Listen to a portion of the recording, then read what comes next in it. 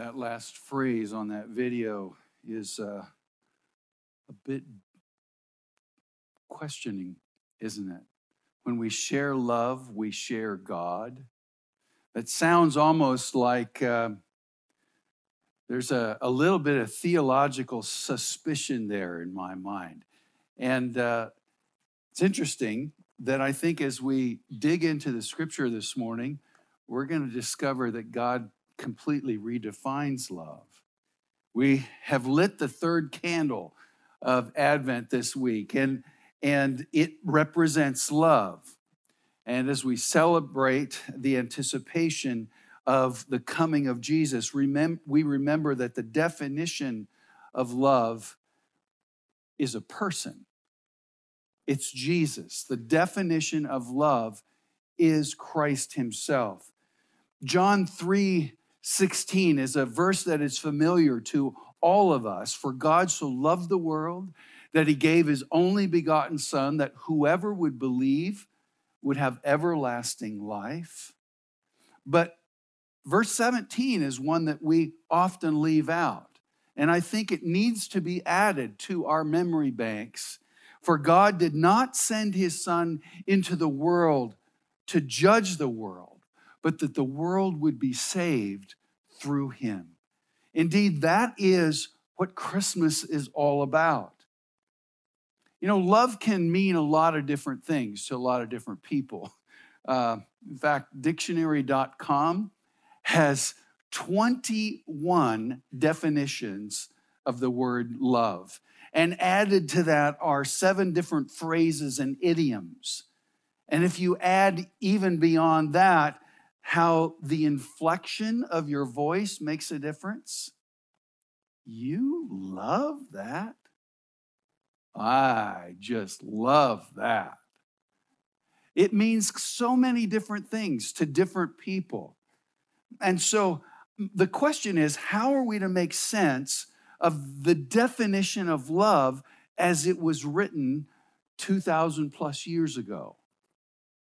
Language is constantly changing.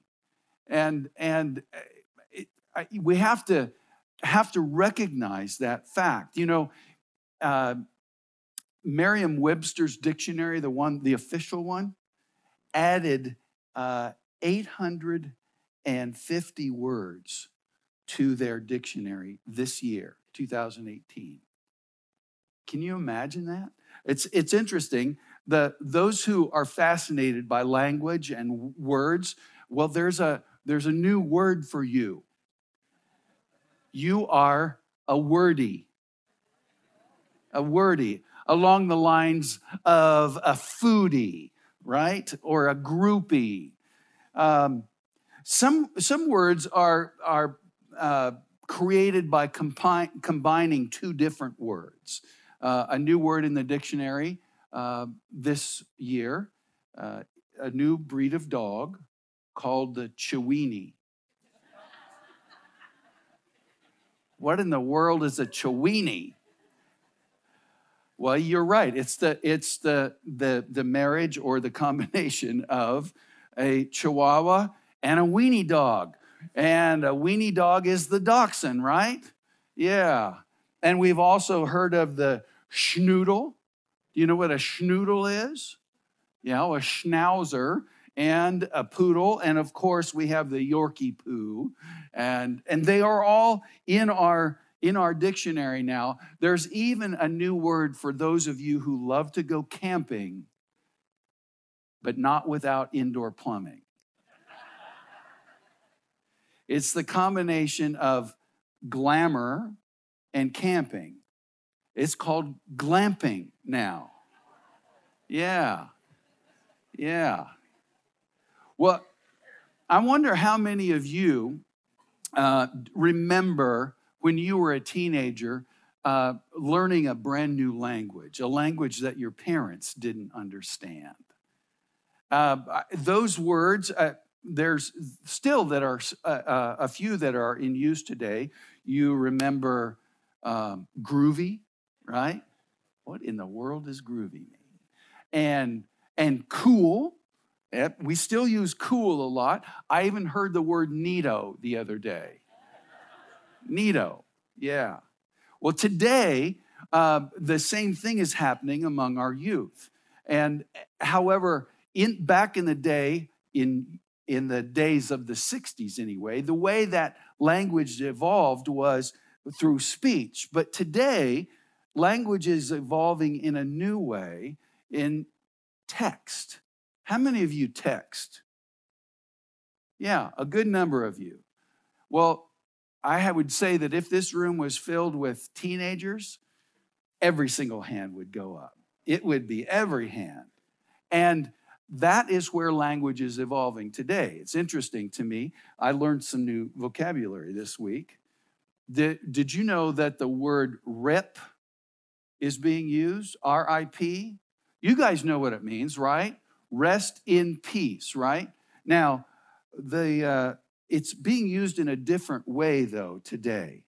It has to do with, it's a response to an unfortunate set of circumstances. It goes like this. Oh, rip me. I just spilled coffee on my computer.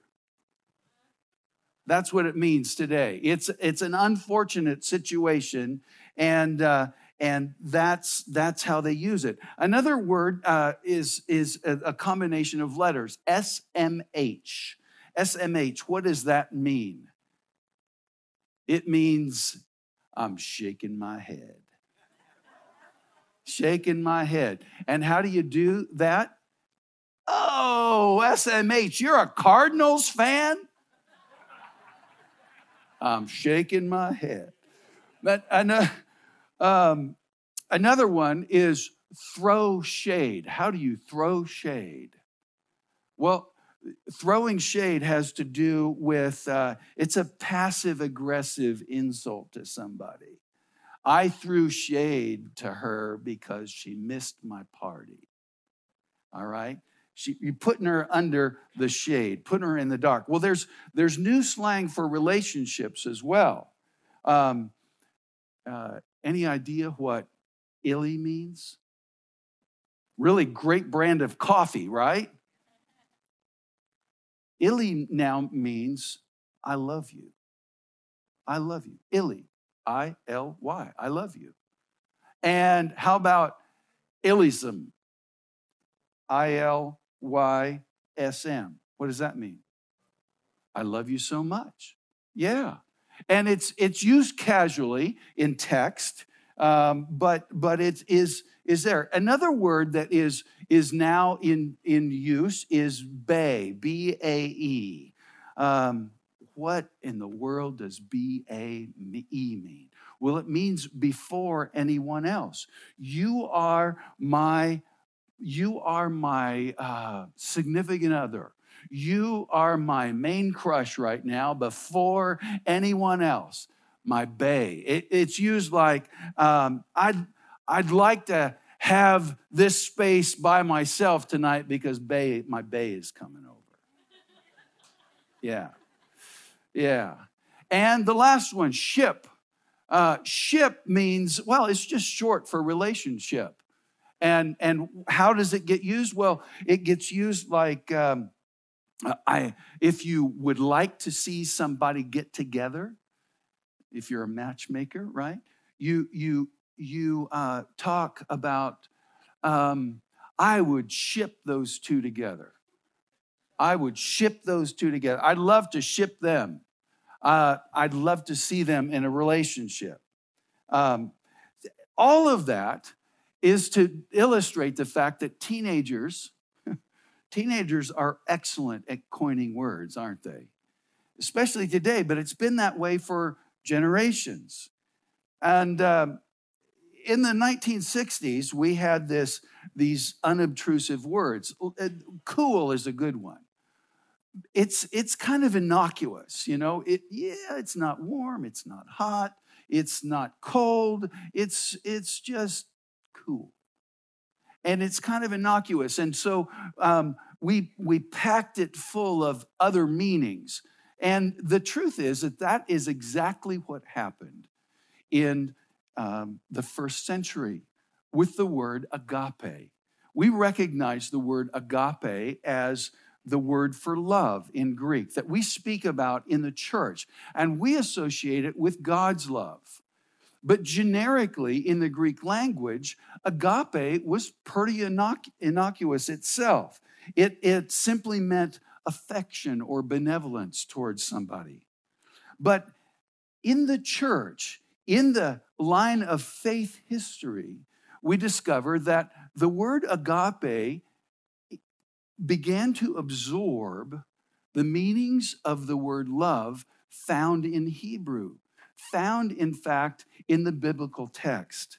Now, in the biblical text, there's two different words that describe God's love for his people. We find them conveniently in one spot in Deuteronomy 7, verses 7 and 8. There we read, "The Lord did not set his love on you, nor choose you because you were more in number than any of the peoples, for you were fewest of all the peoples.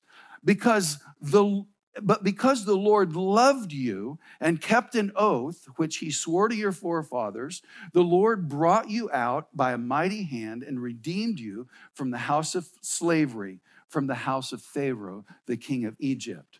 So we find the word love twice in that passage, and it's two different Hebrew words. The first one, he set his love on you, is the word aheb. It is simply to have affection for. And the word that we find later, "but because the Lord loved you," is the word hasak, and it means to cling to or to join. Now, the word aheb, the first one, is used very prolifically in the Old Testament to speak about God's love toward his people. But it's not simple affection for, as we would describe it among our casual friends. Rather, it's not fickle at all.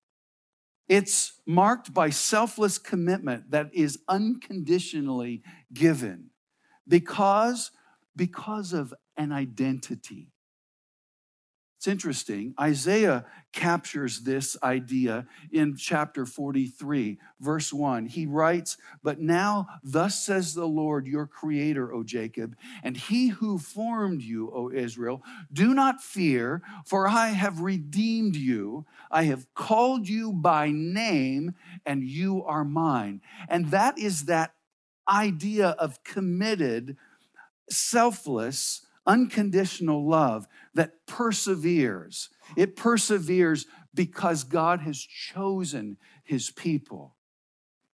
The same apostle that wrote John 3:16 wrote some epistles, 1st, 2nd, and 3rd John. We find them at the end of, or toward the back of the New Testament. And I'd like to ask you to turn to 1 John chapter 4, if you would. It's interesting that John brings this kind of background to his description of love here in chapter 4 of his first epistle. It's important that we understand that this is indeed what is happening. John is marrying this word agape that in Greek was very generic, very innocuous. He is marrying it with the understanding of God's love as described in the Old Testament. And in chapter 4, we see him use this word agape 28 times. Let's start with verse 7. Verse 7, "Beloved, let us love one another, for love is from God, and everyone who loves is born of God and knows God. The one who does not love God does not know God, for God is love." Beloved it's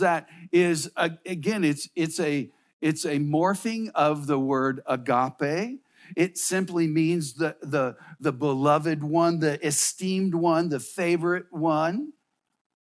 Let us love one another, he says. Let us, as if to say it's a choice. And indeed, it is a choice. It's a decision that we make that involves our will. Love is from God. or love is of God. That phrase is interesting because in its syntax, as it's put together, it's possessive. In other words, love is, it emanates from God. It has its origin in Him. He who loves is born of God and knows God. That is to say that the experience of God's love, both in the receiving and in the giving, being loved by Him and then loving others, is an integral part to our relationship with God. It's at the center of our relationship with God. Verse 8, he who does not love does not know God, for God is love. It's the same sentence, only turned upside down. It's a parallel statement, but made in the negative. And we find this throughout John's letter. It's a feature of his writing, and it's curious because you also find this feature or this pattern in much of the wisdom literature in the Old Testament, like Psalms and Proverbs. You have a statement and then a repeat of the statement in a little different way. It's kind of interesting. A lot of preachers do the same thing today, right? They say the same thing over and over again, just a little in a little different way. And the reason is because he wants to get that point across. And so we have this positive statement in verse 7, but then a reflection of that statement in the negative in verse 8. John does not conclude that love is God. That's not what he is saying. Understanding, he's saying God is love, but he is not saying love is God. Love is not God. Love is not the ultimate good, not the highest aim, not the measure of morality, but the expression of God. You see, if love is given the status of the measure of morality, think about it. Then whatever we call love is deemed to be moral. You understand the difference there? It's important that we understand that. Morality is not based upon one's conception of what love is, but upon the revelation of God concerning right and wrong, that which yields life and that which yields death. John is not teaching that our theory about love is divine, but rather that God is the one who gives the meaning of love. Our love, our conception of love does not define who God is, but rather it is God who is the source of love. There's a lot of confusion, I think, within Christianity, particularly popular Christianity. We say that God is love, and then we don't know what to do with consequences that don't look like love to us. They look like discipline, or how could God do this if he's a loving God, right? We hear that a lot. And a lot of people use that misunderstanding to justify keeping God at arm's length. It's important for us to understand, again, that our conception of love does not define who God is. Rather, God himself is the source. He is the origin of love. Look at verse 9 with me. This is our Christmas connection. By this, the love of God is manifested in us, that God has sent his only begotten Son into the world so that we might live through him. In this is love, not that we loved God, but that he loved us and sent his Son to be the propitiation for our sins. In this is love that was manifested toward us, that God sent his only begotten Son. This word manifested means to make apparent, to make it visible, make it known, even to say, to make it actual.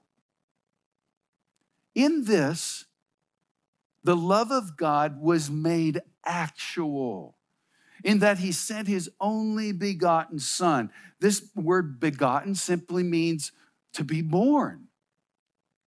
Think about it. Jesus is indeed the Christ. He is God Almighty, but he was born of a woman. He is God's only begotten Son. He is God's only born Son. God's love was made actual, apparent, visible, and thus, as a result, made known to us, made known to the world by sending his only born Son in the birth of Jesus. Now, God's love is a whole lot more than a feeling. His love is indeed the person of Jesus Christ and the event of his entry into humanity. This sentence here and its parallel sentence in verse 10, again, we've got this parallel thing going on, these two sentences are at the theological core of John's definition of love. Verse 10, in this is love, not that we loved God, but that he loved us and sent his Son to be the propitiation for our sins. Now, we talked about this word propitiation before, right? It is that appeasement, the atonement for, and it's not simply the payment for. It is indeed Jesus taking our place, paying our debt by taking our place. That's the word propitiation. Now, he says that God has sent his Son to be the one who takes our place, and love is what God has done on our behalf. Love is indeed, it's Jesus himself. He is the one that has done this. And it's not just the doing of it, it is the being of it.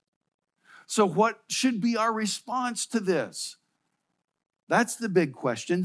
How do we respond to this person, this manifestation of God's love? Well, it's verse 11. Look at it. Beloved, if God so loved us, we also ought to love one another. Right here, John goes back to his opening sentence in verse 7. He says, let us love one another, as if to say it's a decision, which it is. It's a matter of the will, a concrete decision. Let us love one another. We ought to love one another if God has loved us. This is an ethical imperative. What in the world does that mean? Well, what's the word imperative mean? It means you've got to do this. You have to do this. There's no other way. You have to do this. It's imperative. What does the word ethic mean? It means the standard by which we live. So John is saying, if you are a believer, if you are a believer in Christ, this is non-negotiable. This is our ethic as believers. We must love one another. Well, what's so hard about that?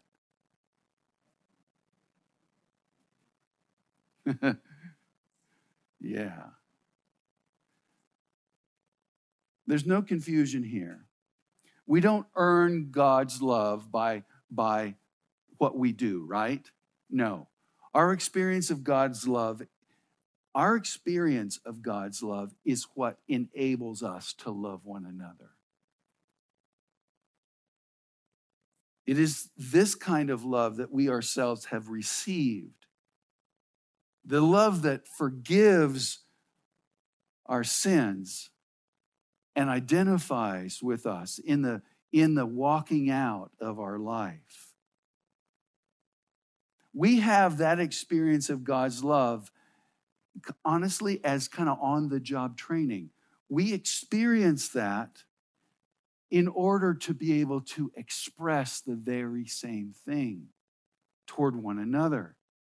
It's the same love with all its implications. We have to sit down and say, wait, what has God done with me? If he has loved me unconditionally, if he has forgiven me all of the stuff, all of the unmentionables in my life, that is exactly what he calls us to give one another. We're not called to work up or create some quantity of love. No, we are to love outwardly toward one another what God has given to us already. We learn it at the cross. We learn it at the cross. Jesus gave himself for us. And we also learn it in our day-to-day walk, in the nitty-gritty of our relationships with one another. And that love is something that we choose to give. It's not just a feeling. It's not an ideal that we are trying to attain to. If love were an ideal, then it could be described in some list of attributes. But love is dynamic and growing. It's the result of our relationship with Jesus. Let's look at verse 12. No one has seen God at any time. If we love one another, God abides in us, and his love is perfected in us. By this we know that we abide in him and he in us, because he has given us of his Spirit. We have seen and testified that the Father has sent the Son to be the Savior of the world. No one has seen God, declares John. Now, wait a minute. There should have been somebody back there, right? Somebody must have seen God. What about Moses? Don't you know Moses? Didn't he see God up on the mountain? I mean, he came down from the mountain glowing. Nobody could look at him, right? He came down with this Shekinah glory. Surely he had seen God. Well, Exodus 33, we see what happened there. Moses said, I pray you, show me your glory. And God said, I myself will make all my goodness pass before you, and I will proclaim the name of the Lord before you. And I will be gracious to whom I will be gracious, and show compassion on whom I will show compassion. But he said, you cannot see my face, for no man can see me and live. Then the Lord said, behold, there is a place by me, and you shall stand there on the rock. And it will come about while my glory is passing by, that I will put you in the cleft of the rock and cover you with my hand until I have passed by. Then I will take my hand away, and you shall see my back, but my face you will not see. Moses got to see the afterglow, but that's all. And that was enough. John says, no one has seen God. And then there's this semicolon. And then it seems like it takes off a totally different direction. I'd like to suggest that perhaps we could even put the word but in there. No one has seen God, but if we love one another, God abides in us, and his love is perfected in us. What does that say? We say it casually all the time, Some people, the only gospel they will read is you. No one's seen God. But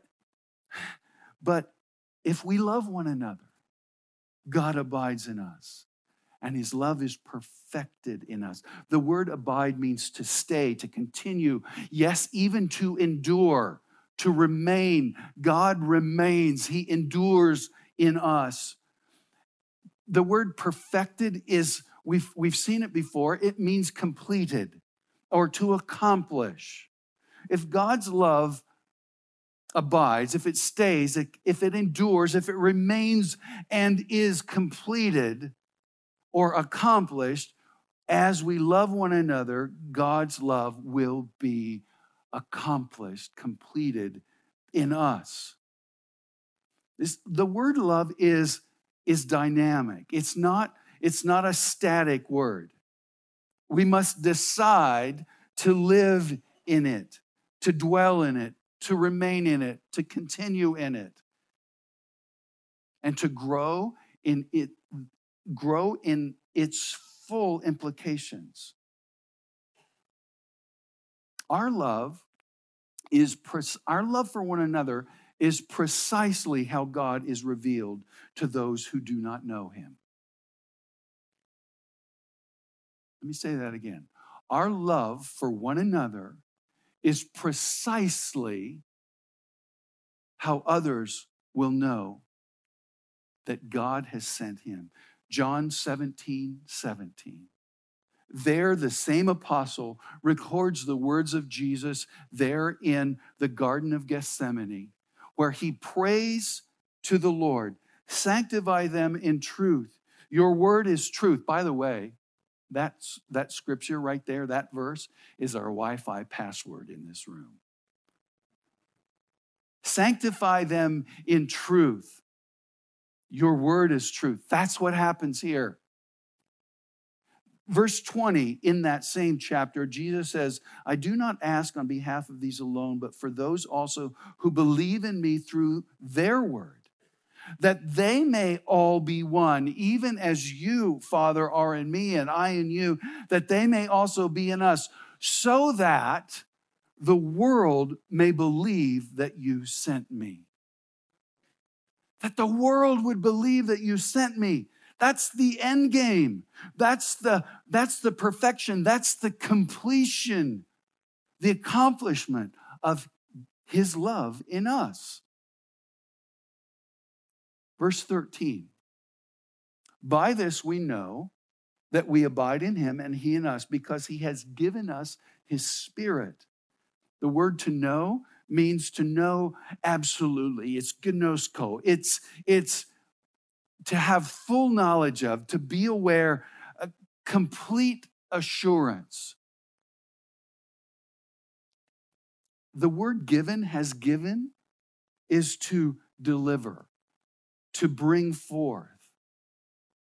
Note that the presence of the Holy Spirit in our lives is the evidence that we are living in Jesus and he is living in us.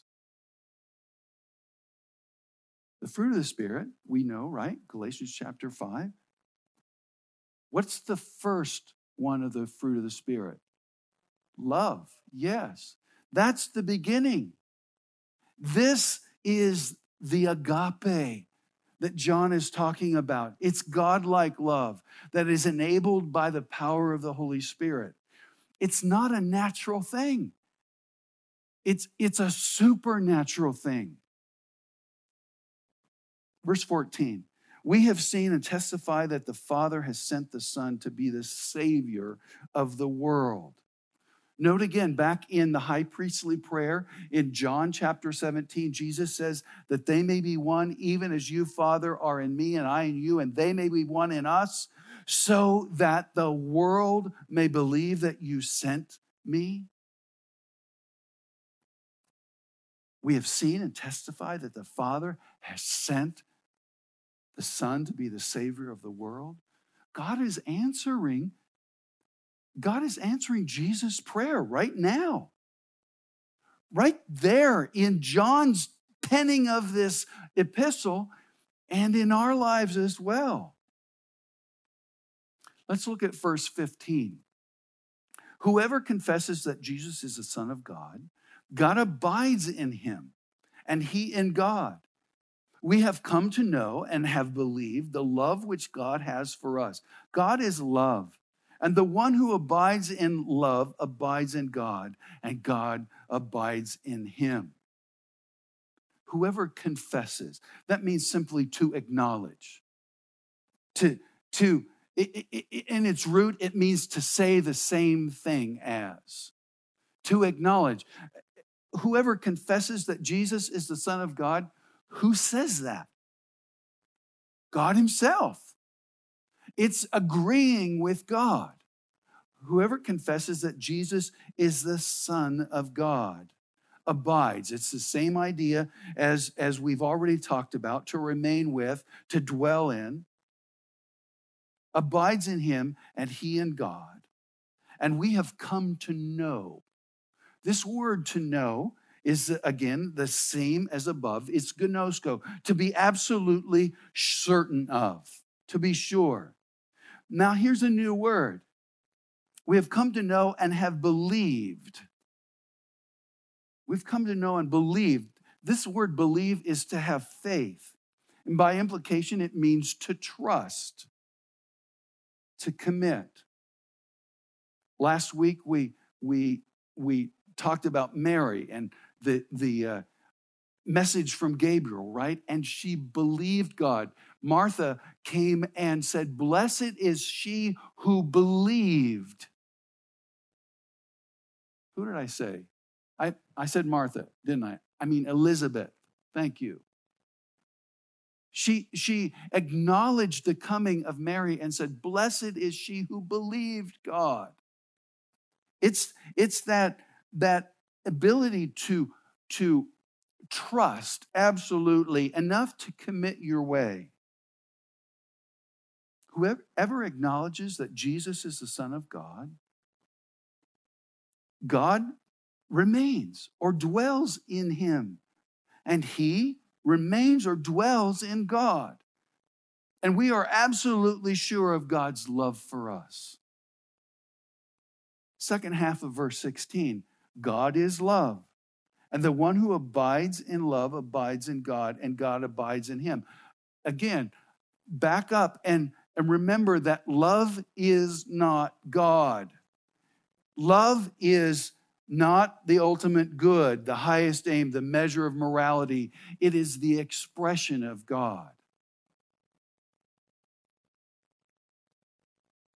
Living a life that expresses this agape, this God-like love, this unconditional, unmerited love, remains in God and God remains in him. Verse 17. By this, love is perfected, it's completed with us, so that we may have confidence in the day of judgment.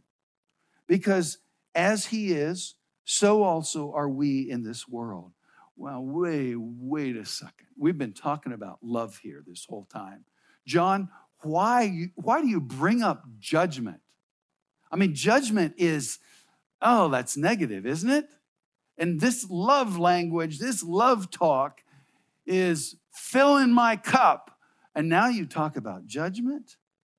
It's interesting that the word judgment here in Greek is the word krisis. What's it sound like? Crisis. It's the moment of decision. By this, love is perfected, it's completed. You see, God's love matures when we face judgment or when we face crisis in our lives. In that moment of crisis, we are forced to make a decision, and God's love is matured or completed in us at that moment.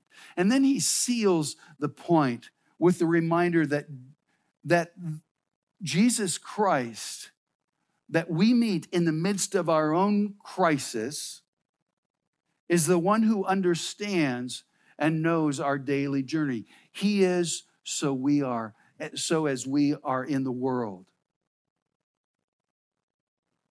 You see, Jesus meets us when we come to terms in our own crisis. We come to terms with who we are. Completely undressed, this is who we are. Nothing hidden. And it's in that moment then that the Lord completes his work in us in such a way as we begin to understand that it's not based on how I look, how I act. It's based on him. This love is based on who he is. Look at verse 18 with me. There is no fear in love, but perfect love casts out fear, because fear involves punishment. And the one who fears is not perfected in love. Again, as love matures in our day-to-day life, the result is that fear is eliminated. The reason that John gives that fear has to do with our worry is about punishment. Every human being worries about consequences, right? About punishment. Because the scripture is clear, all of us have sinned and fall short of the glory of God. But punishment is given as a consequence to disobedience. And what does the word propitiation mean? It means that Jesus took our place and bore our punishment. So we are not under judgment. Oh, wait a second. What about this stuff that happens to people, all the bad stuff? What about in the Old Testament, God sending his people off into exile? Wasn't that punishment? Does he love them? What is that about? There's a difference between punishment and discipline. A big difference there, and we need to recognize that. Hebrews 12, the writer says, it is for discipline that you endure. God deals with you as with sons. For what son is there whom his father does not discipline?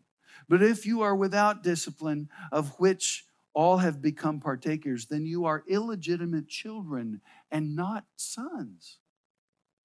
And just so you know, ladies, it applies to you too.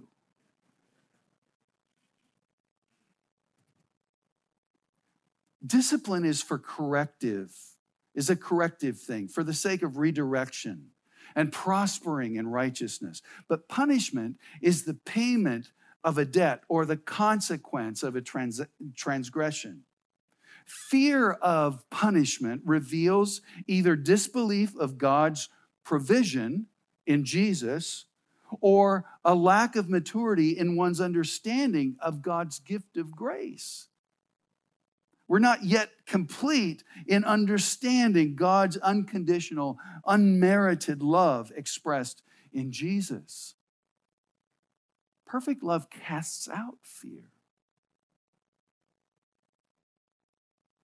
Verse 19, we love because he first loved us. If someone says, I love God and hates his brother, he's a liar. Well, that's kind of bold. For the one who does not love his brother whom he has seen cannot love God whom he has not seen. Christian love is based solely on Christ's love for us. Therefore, we are called to love as he loves, unconditionally, not because of merit or desirability, but in spite of our human flaws. And the impossibility of that, truly, that's impossible in and of ourselves. But that impossibility is turned upside down when the Holy Spirit is involved. If someone says, I love God and hates his brother. John cuts right to the chase, doesn't he? He removes all preconceived exceptions. Loving God requires love for the other brother or the other sister. Verse 21, and this commandment we have from him, that the one who loves God should love his brother also. It's a matter of obedience. Oh, but I just don't feel it. I don't feel like loving them. Or I do love them, but not like Jesus. Or I promise, eventually, but I'm not there right now. Or I've been hurt by them, and I can't, parentheses, won't forgive. Have you heard that before? I can't forgive them. No, the real word is won't. Well, what about him? What about her? I am not going to love like Jesus until they do.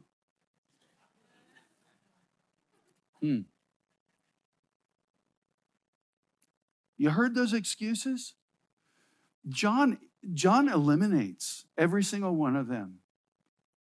Loving one another, again, is the evidence that we have received the fullness of God's love expressed in the sending of his Son. Loving one another is the evidence that we have received the fullness of God's love expressed in the sending of Jesus. Go back to verse 9. By this, the love of God was manifested in us, that God has sent his only begotten Son into the world so that we might live through him. In this is love, not that we loved God, but that he loved us and sent his Son to be the propitiation for our sins. Remember where we started? This is the reason we celebrate Christmas, the birth of our Savior. Because God so loved the world that he gave his only begotten Son, that whoever would believe in him would not perish, but have everlasting life. For God did not send his Son into the world, but that the world would be saved through him. His love for us is more than a feeling. It's more than good intentions. It's demonstrated. His life given for ours unconditionally. And he invites and empowers us to do the same. You see, the definition of love that we find here in this 4th chapter of John, and dare I say, in the living of the life of Jesus himself, this definition of love has not changed by the progression of the centuries. It hasn't changed by the progression of our cultures. No, the definition of love is still a person. And that person is Jesus. Would you stand with me?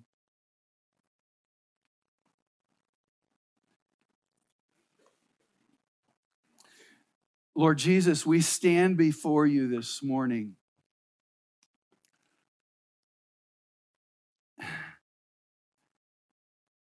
And we stand humbly because none of us deserve to stand before you. And yet, by your grace, you have made it possible for us. to not only encounter you, but to experience your life in ours. And Lord, in this season, we call it a season of giving. We pray that you would enable us with greater and greater clarity to love one another, even as you have loved us. That's our deep and earnest prayer, Lord Jesus. We thank you for your grace and your mercy toward us. We pray that you would help us extend that to others, not only in this family, but Lord, even beyond these walls. In Jesus' name we pray. Amen. If you desire prayer this morning, there will be those waiting to pray with you. I invite you to sing now in reflection of what we've talked about, and don't neglect the opportunity to love one another.